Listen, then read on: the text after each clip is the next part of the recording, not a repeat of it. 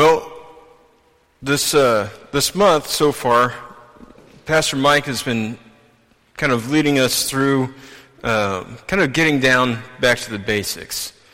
It's like, taking a football at halftime when you're down 13-0 and saying, okay, guys, this is a football. You remember what this thing looks like? The idea of the game is to get this, on the other side of the field over there. So that's what we're doing, kind of to start the year off. We're getting back to the basics, getting back to the fundamentals. And we've already looked at love, obey, believe. And I want to add to those three words that was so important to John Wesley that were on his seal. I want to add to those trust. Trust. Because to love, to obey, to believe are all relational words. So in any relationship, you're going to have trust in order for that relationship to be meaningful, to be authentic, to be genuine. Without trust, any relationship we have with anyone else just becomes hollow and false. And I think it is trust which has been at the heart of the brokenness of our relationship with God since the beginning. It was the seed of doubt that Satan birthed in the minds of Adam and Eve. Doubt that God was in fact untrustworthy. And that doubt was a fear that Adam and Eve had less than a fully genuine and authentic relationship with God. That God hadn't really quite been forthcoming with them. And that he was therefore not to be trusted. That fear robbed Adam and Eve of their innocence. It robbed them of being able to trust God and just simply take him at his word. So 2 Kings chapter 5 this morning begins by introducing us to a pagan. And Naaman is not just any pagan, but he's a competent military commander who has led his soldiers to victory time and again against the forces of Israel. To the Israelites, then, Naaman of Aram represented the epitome of what they both feared and hated. Now, for the devout of Israel, the ones that still clung to Yahweh as their God and hadn't sullied their religious fidelity with worship of Baal, to them, Naaman not only was to be feared and hated, but he was also understood to be a cunning and ruthless agent of evil and an enemy of God. So we're presented with this guy who is a bad guy. If we were playing cops and robbers, he would be a robber. No question about it. So to really understand all of this, you have to kind of go back and read the backstory. So if you read 1 Kings, you read the first few chapters of 2 Kings, you'll see King Ahab had been at war with King Ben-Hadad II of Aram, or Syria. And this is the Ben-Hadad who's the master of Naaman. Naaman's one of his generals, right? So they've been at war. The Assyrians come in. And so King Ben-Hadad and King Ahab of Israel get together and they say, hey, well, let's stop fighting between ourselves. We can push the Assyrians away, get done with them, and maybe at least save ourselves from this monstrous threat. And so they do that, but the moment that the Assyrians are sent packing, Ahab basically stabs King Ben-Hadad in the back, metaphorically speaking. And he attacks one of the prominent cities of Aram, which was Ramoth Gilead. Didn't leave any time to waste. And in that conflict, King Ahab was killed. And we'll talk a little more about that in a minute. But his son Ahaziah succeeded him as king. Now Ahaziah was a bad guy. King Ahab was just horrible. Was absolutely rotten to the core, and you can read about that on your own in there. But he was really, really just vile. Now, Ahaziah is introduced to us as, well, not as bad as Ahab, but still really bad. Not as bad as, the worst person on the face of the earth, but, maybe the second worst. So, and they have the same problem. All these kings that we're talking about, the kings of Israel, had the same problem. Ahab was so bad because he did not trust God. Ahaziah is so bad because he doesn't trust God. And so he gets sick almost immediately after he's crowned king. And what happens is that he sends to the priests of Baal to see if they can ascertain from Baal if he's going to get better or not. Well, with Elijah, Elisha's mentor, so to speak, Elijah says, well, why didn't you ask the prophet of Yahweh? You've got one right here at your disposal. You could ask me, and I would have got the real answer for you. And because you didn't, you're not going to get better. And so pretty soon Ahaziah dies. And all that happens, basically, Ahaziah doesn't have any children, so his brother Jehoram becomes king.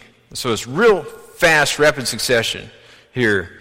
And so Jehoram becomes king in the place of Ahaziah. So the whole point of all of that is that at this point, Israel and Aram evidently agreed to a new peace treaty. As long as Jehoram, King Jehoram of Israel, and Ben-Hadad II of Aram ruled their respective kingdoms, they promised not to wage war on one another. Now that meant that they still had, limited skirmishes on the border and things like that, but they weren't going to bring their armies and try to conquer each other. And you'll find that if you read 1 Kings, Ahab had acquired the worst reputation for his backstabbing and was known far and wide as horribly untrustworthy. You could not trust this guy. And so, of course, King Ben-Hadad of Aram is hoping that he can now trust King Jehoram. So now in the international politics of the ancient Near East, which this passage kind of deals with each change of leadership, there often came a renegotiation of political relationships, right? So when a new king was crowned in Judah, for example, the Egyptian Pharaoh would send an emissary to him and say, just as your father and I had peace and had an alliance, let us also have peace and be allied. Let's keep this good thing going. The new king then had the opportunity to respond either in the negative or the positive, and whatever he responded with usually set kind of the policy between those nations in terms of their foreign policy toward each other.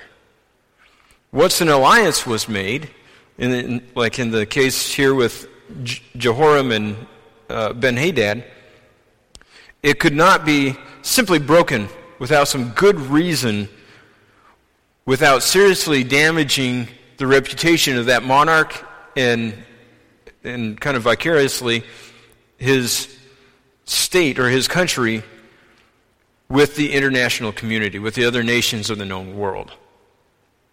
And that was kind of a big deal, especially for kingdoms like Syria and Israel that depended quite quite heavily on international trade that went through their land. But there was a loophole in such agreements. And that loophole was to instigate trouble between the two rulers in order to start a war. So if you were in alliance with somebody and you wanted to start a war with them, what you did was plant the seeds of doubt in that other king's trustworthiness. Right? And then you could provoke him to start a war with you.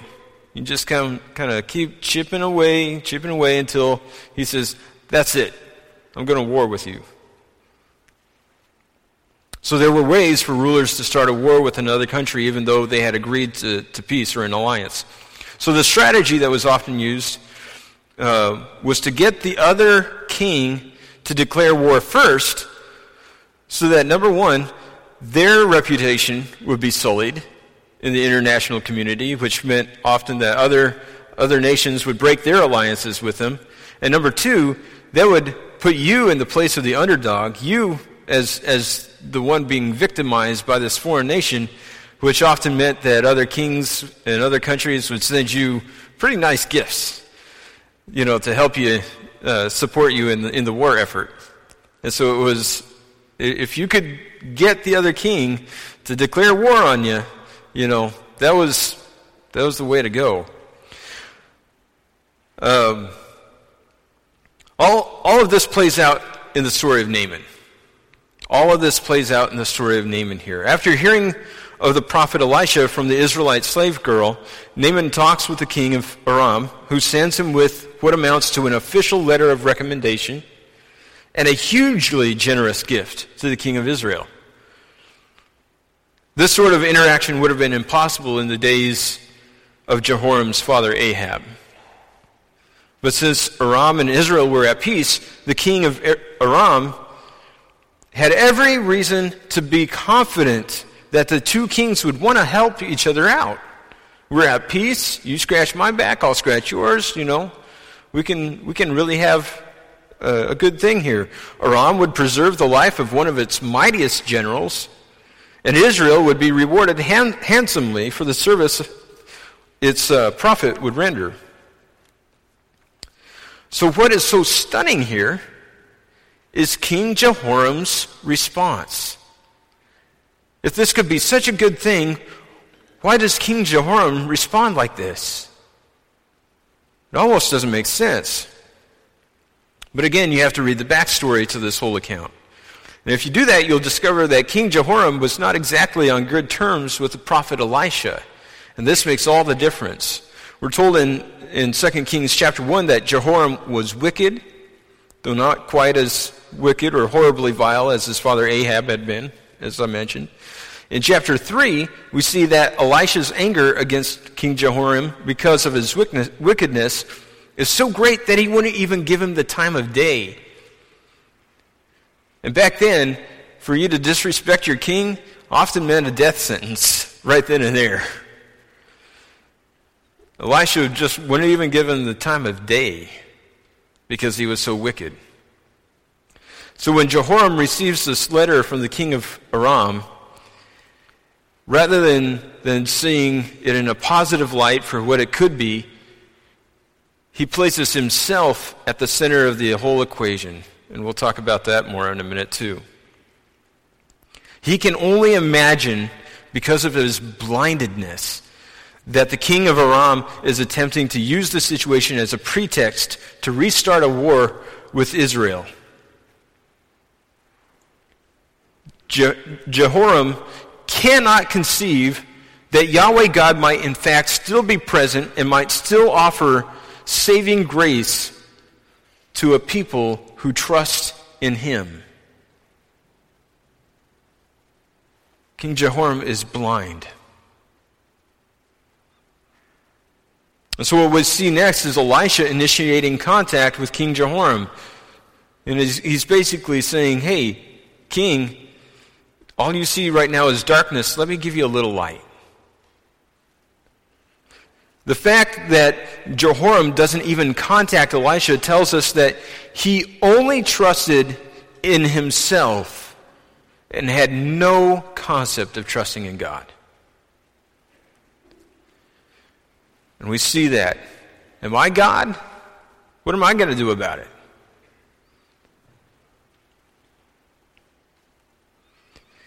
And written as a record of the history of the Israelite people, for their king to place no trust in God was a condemnation of the sorry state of Israel's relationship with their God.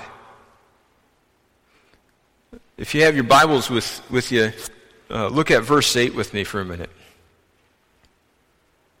Elisha reproves Jehoram for his fear and for his failure to consult him as the prophet of God. I'm right here.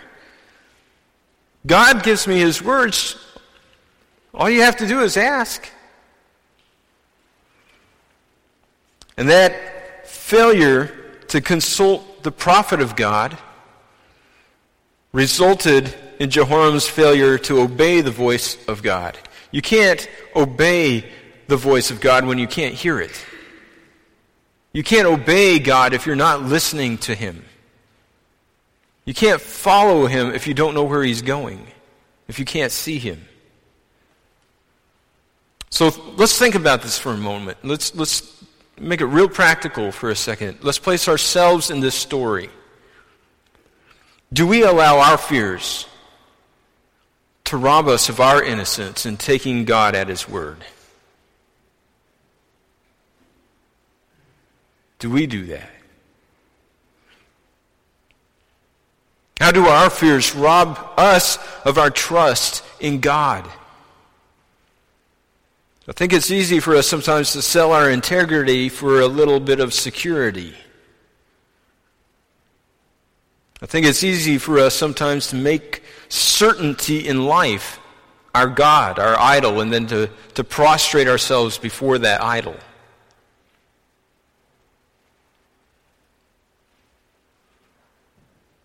How often have we told God no, simply because we were afraid of the consequences of what it might mean to say yes to God?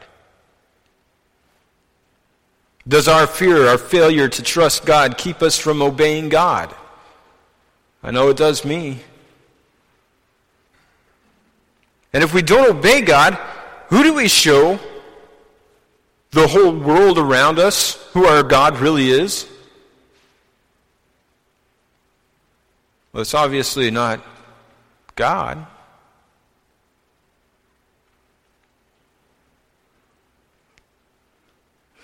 So back to the story. So we see Naaman,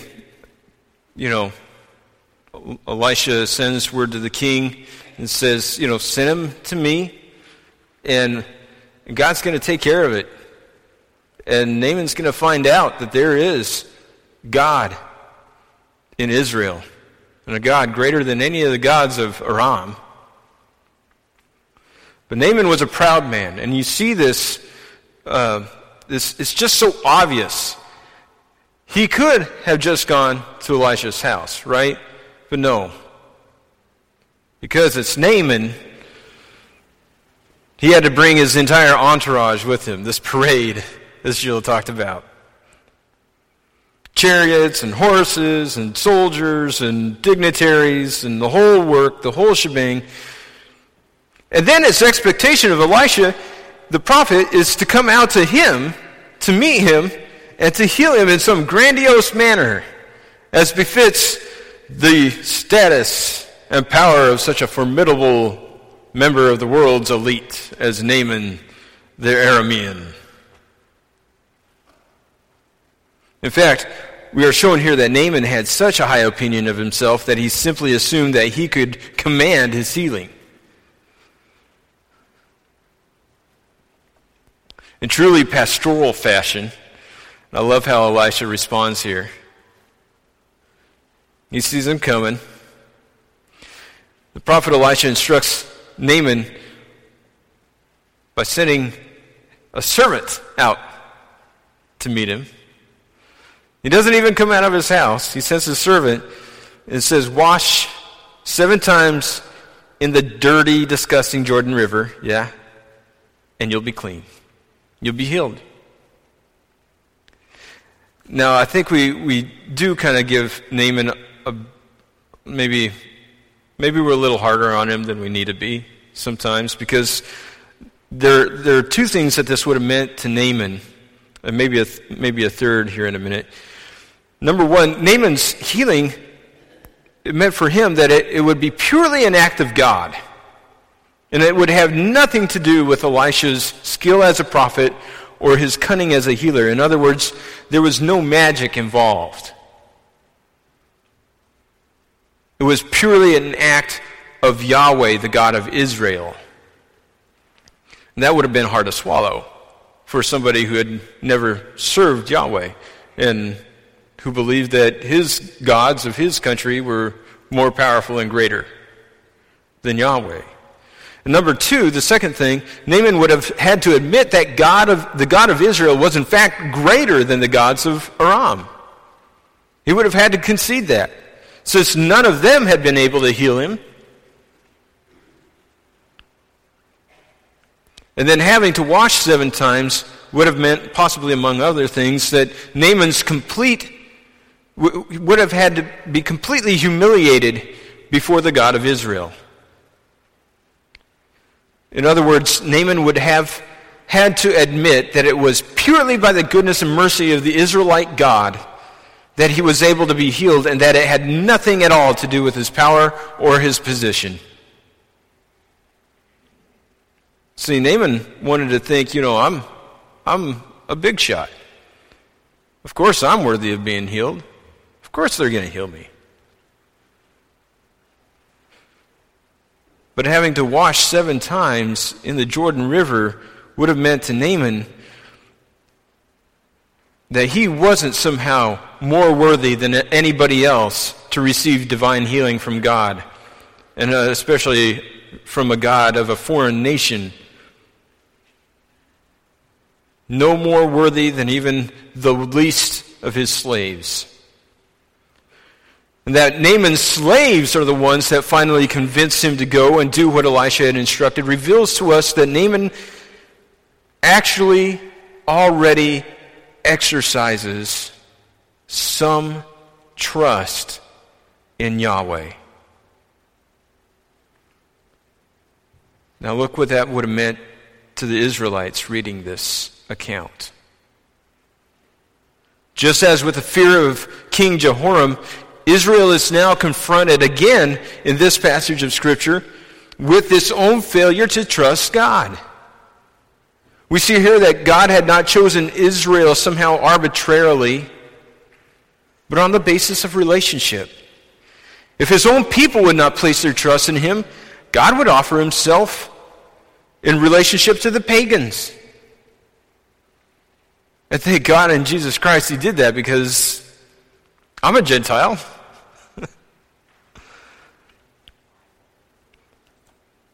Because the pagans, God knew, would trust him even when his own people refused to do so. That had to sting for any Israelite reading this. They had to call them back to accountability to their relationship with God. On the one hand, this served as a condemnation of the trust that many Israelites placed at the time in Baal as a god equal with or even more powerful than Yahweh. But on the other hand, it serves as a condemnation of the trust that many of us here this morning place in ourselves, in our money, in our skills, in our intelligence, in our systems, in our corporations, in our country, in our government, in our candidates, in anything and everything other than the one who is truly worthy of our trust. That all comes from a fear that God really can't be trusted with our lives. And that's the subtext under this whole thing. How many of us implicitly believe that God is really not trustworthy? that he really can't be trusted with our lives, and so we hang on to control of our lives. I'm sad to say that I do that sometimes. And God forgive me, but I repent.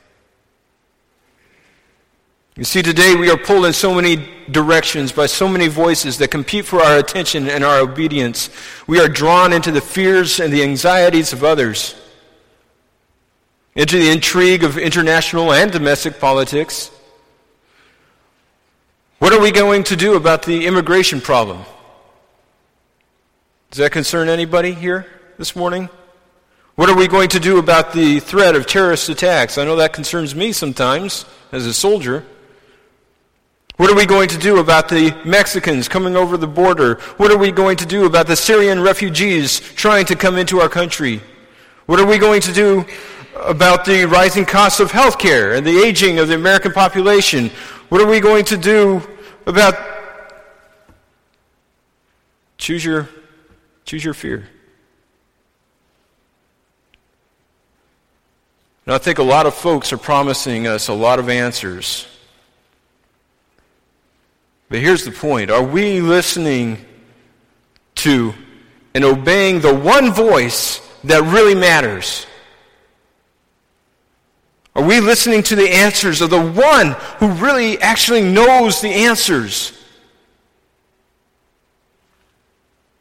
In whom will you choose to trust this morning? And who will you obey? In Christ Jesus is found our ultimate answer to every plague, every ill, every problem that faces our world today. So my challenge to you this morning is that you do not be wise in your own eyes. Do not think more highly of yourself than you ought. Walk humbly with God. Recognize that even when you can't trust yourself, there's somebody that you really can trust, that you really should trust, and that's God. And trust Him to lead you. Let's pray.